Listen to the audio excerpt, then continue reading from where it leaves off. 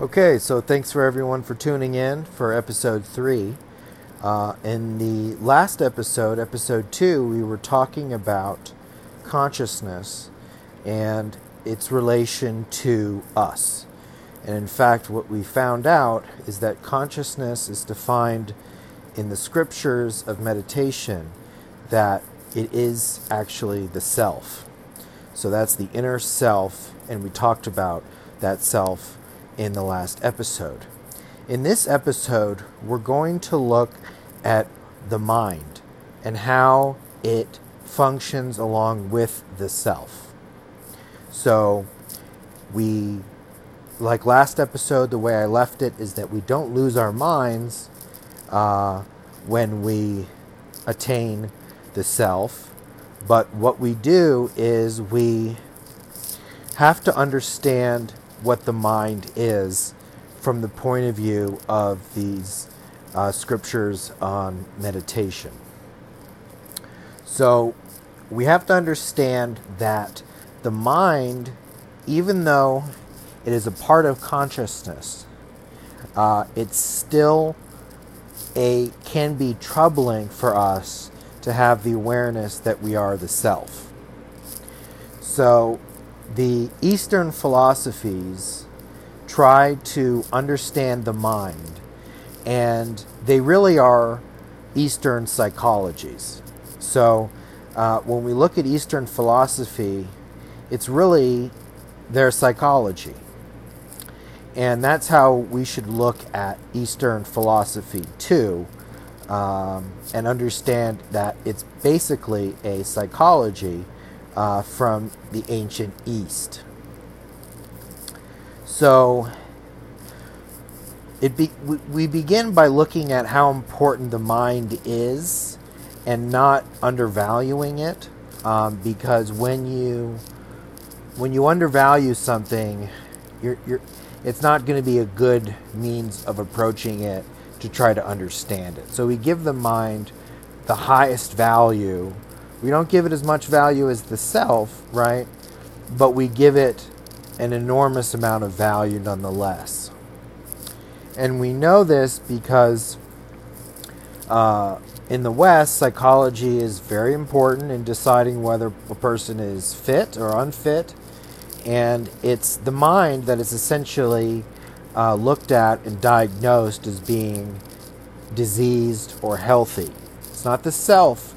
That's why we don't like to use stigma when we're dealing with people from the West with various psychological problems, because to say the person's bad is not true, but to say that their minds are diseased in some way or another is the way we should be looking at it, and that's also true. Eastern philosophy supports that. It realizes that the self is pure in all minds, no matter if they're diseased or healthy. So that's also how we should look at it. And Eastern philosophy really respects the notion of mental stillness as the goal.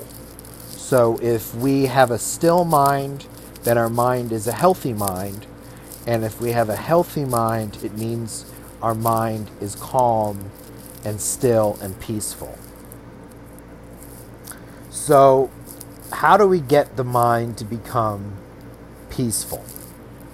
The way to get the mind to be peaceful is to understand it. And the understanding we will draw from Eastern philosophy, which says that the mind is a part of the self. So we looked at the self last episode, and we saw that the self encompasses everything there is, including us. That also would include the mind, or our minds are also a part of this self, this Satchitananda being, truth, consciousness, and bliss.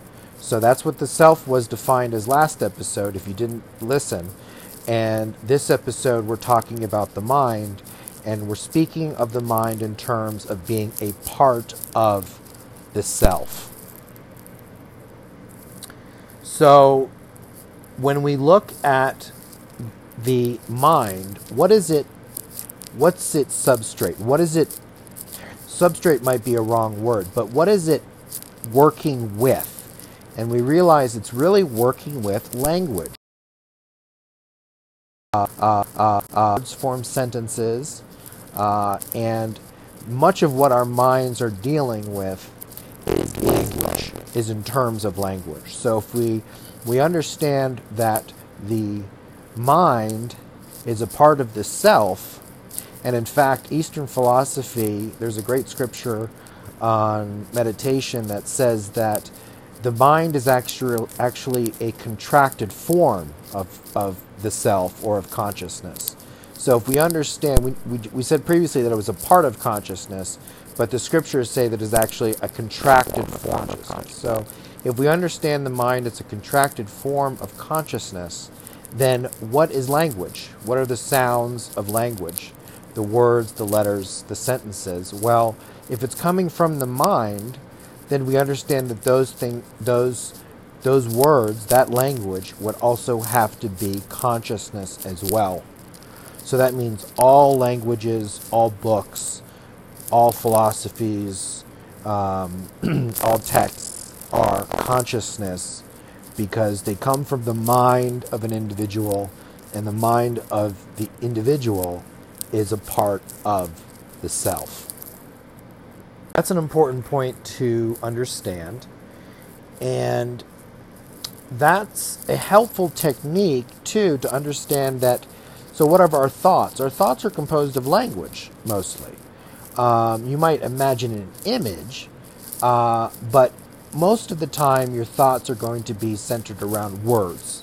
So if we understand that the words we think about are consciousness, then our minds become peaceful, because our minds like consciousness, because it's sort of like the mind likes consciousness because it's more than a friend. It's sort of its source, or its father or mother.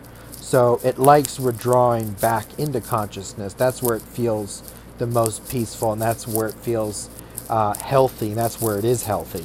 So if we can understand what the mind is churning on, letters, words, sentences, as consciousness, then we can withdraw the mind back into consciousness easier. So we want to understand that the psychotherapists, say, of the West, they may not understand this point, but if they do, they would be able to become, I think, better therapists, but they also would be able to meditate themselves. I mean, therapists are human beings. They see patients during the day, but what happens when they go home at night? They're human beings like us, and they should be able to meditate too, because that would help them in their practice if they were to meditate along with seeing their patients. And also, I think that would help them become better therapists. I'm not a therapist, but I can understand that talking to people with mental disease can probably make the therapist over time not feel so great, because they're imbibing all of this energy from their patients. So one of the differences between Western psychology and Eastern psychology is that in Western psychology, we really want to try to just say whatever's on our mind, and being as open with the therapist in terms of our thoughts and feelings as possible. Otherwise, it becomes very difficult for the therapist to understand what's going on and to provide support or help with our problems. But Eastern philosophy looks at it differently. It says, well, if you never restrain the mind from thinking and coming up with things, what if those things are extremely negative and maybe even harmful? Will the person act on these feelings? And Western psychologists, they understand this, but the Eastern philosophy very much stresses restraint in thinking. It doesn't believe that if you think thoughts on end without any restraint, that you're going to be a happy person.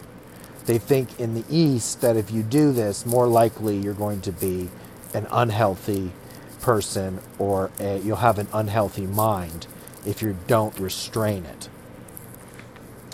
So we're going to keep focusing on the differences between the Eastern and Western psychology to try to find out what the Eastern psychology says. So they both share this idea of childhood, the childhood environment. So this is where they're similar. The West looks at childhood trauma and experiences in childhood that are repressed, and the therapist tries to have them become open and honest with their childhood experiences, especially if they're traumatic. And that's what a Western psychotherapist does, because that's the way to cure one from mental disease. And remember, the person isn't bad because they have mental disease. They are healthy in a sense because they're the self. So we want to, that means that all people can be cured regardless of what is wrong with them, because of this idea that the self exists in everyone regardless of their mental disease. So if you were raised, for example, in a family that wasn't very loving, both Eastern philosophy and Western philosophy would see this as obviously not ideal. It's not that the Eastern philosopher is cruel, but the Eastern philosopher says that if you were not loved as a child, that means you take it on yourself to love yourself. And this is very similar to a child that was born in a poor household. The child would be obviously instructed to go out and make his or her own way. If the parents, say, can't afford college or can't afford a car, so things like this, the child would be correctly instructed to go out and work and create his own wealth, his or her own wealth. In the same way, if we were raised in an unloving environment as children, we would take it upon ourselves to start loving ourselves and not depend on love from outside. So this is an Eastern philosophical technique. It's also sort of a modern psychological, Western psychological technique of loving oneself. And so we're going to break up this podcast into two pieces because it is such a big topic. So this will be Eastern Psychology Part 1, and the next episode will be Eastern Psychology Part 2. And I'll end this Part 1 by saying that no matter how bad or how diseased we might be mentally, we can meditate. It doesn't matter if you're depressed. It doesn't matter if you're suffering from psychosis. You can meditate as well. And in fact, meditation will help you with your condition. If you're seeing a therapist, you can meditate when you're not in the therapy session.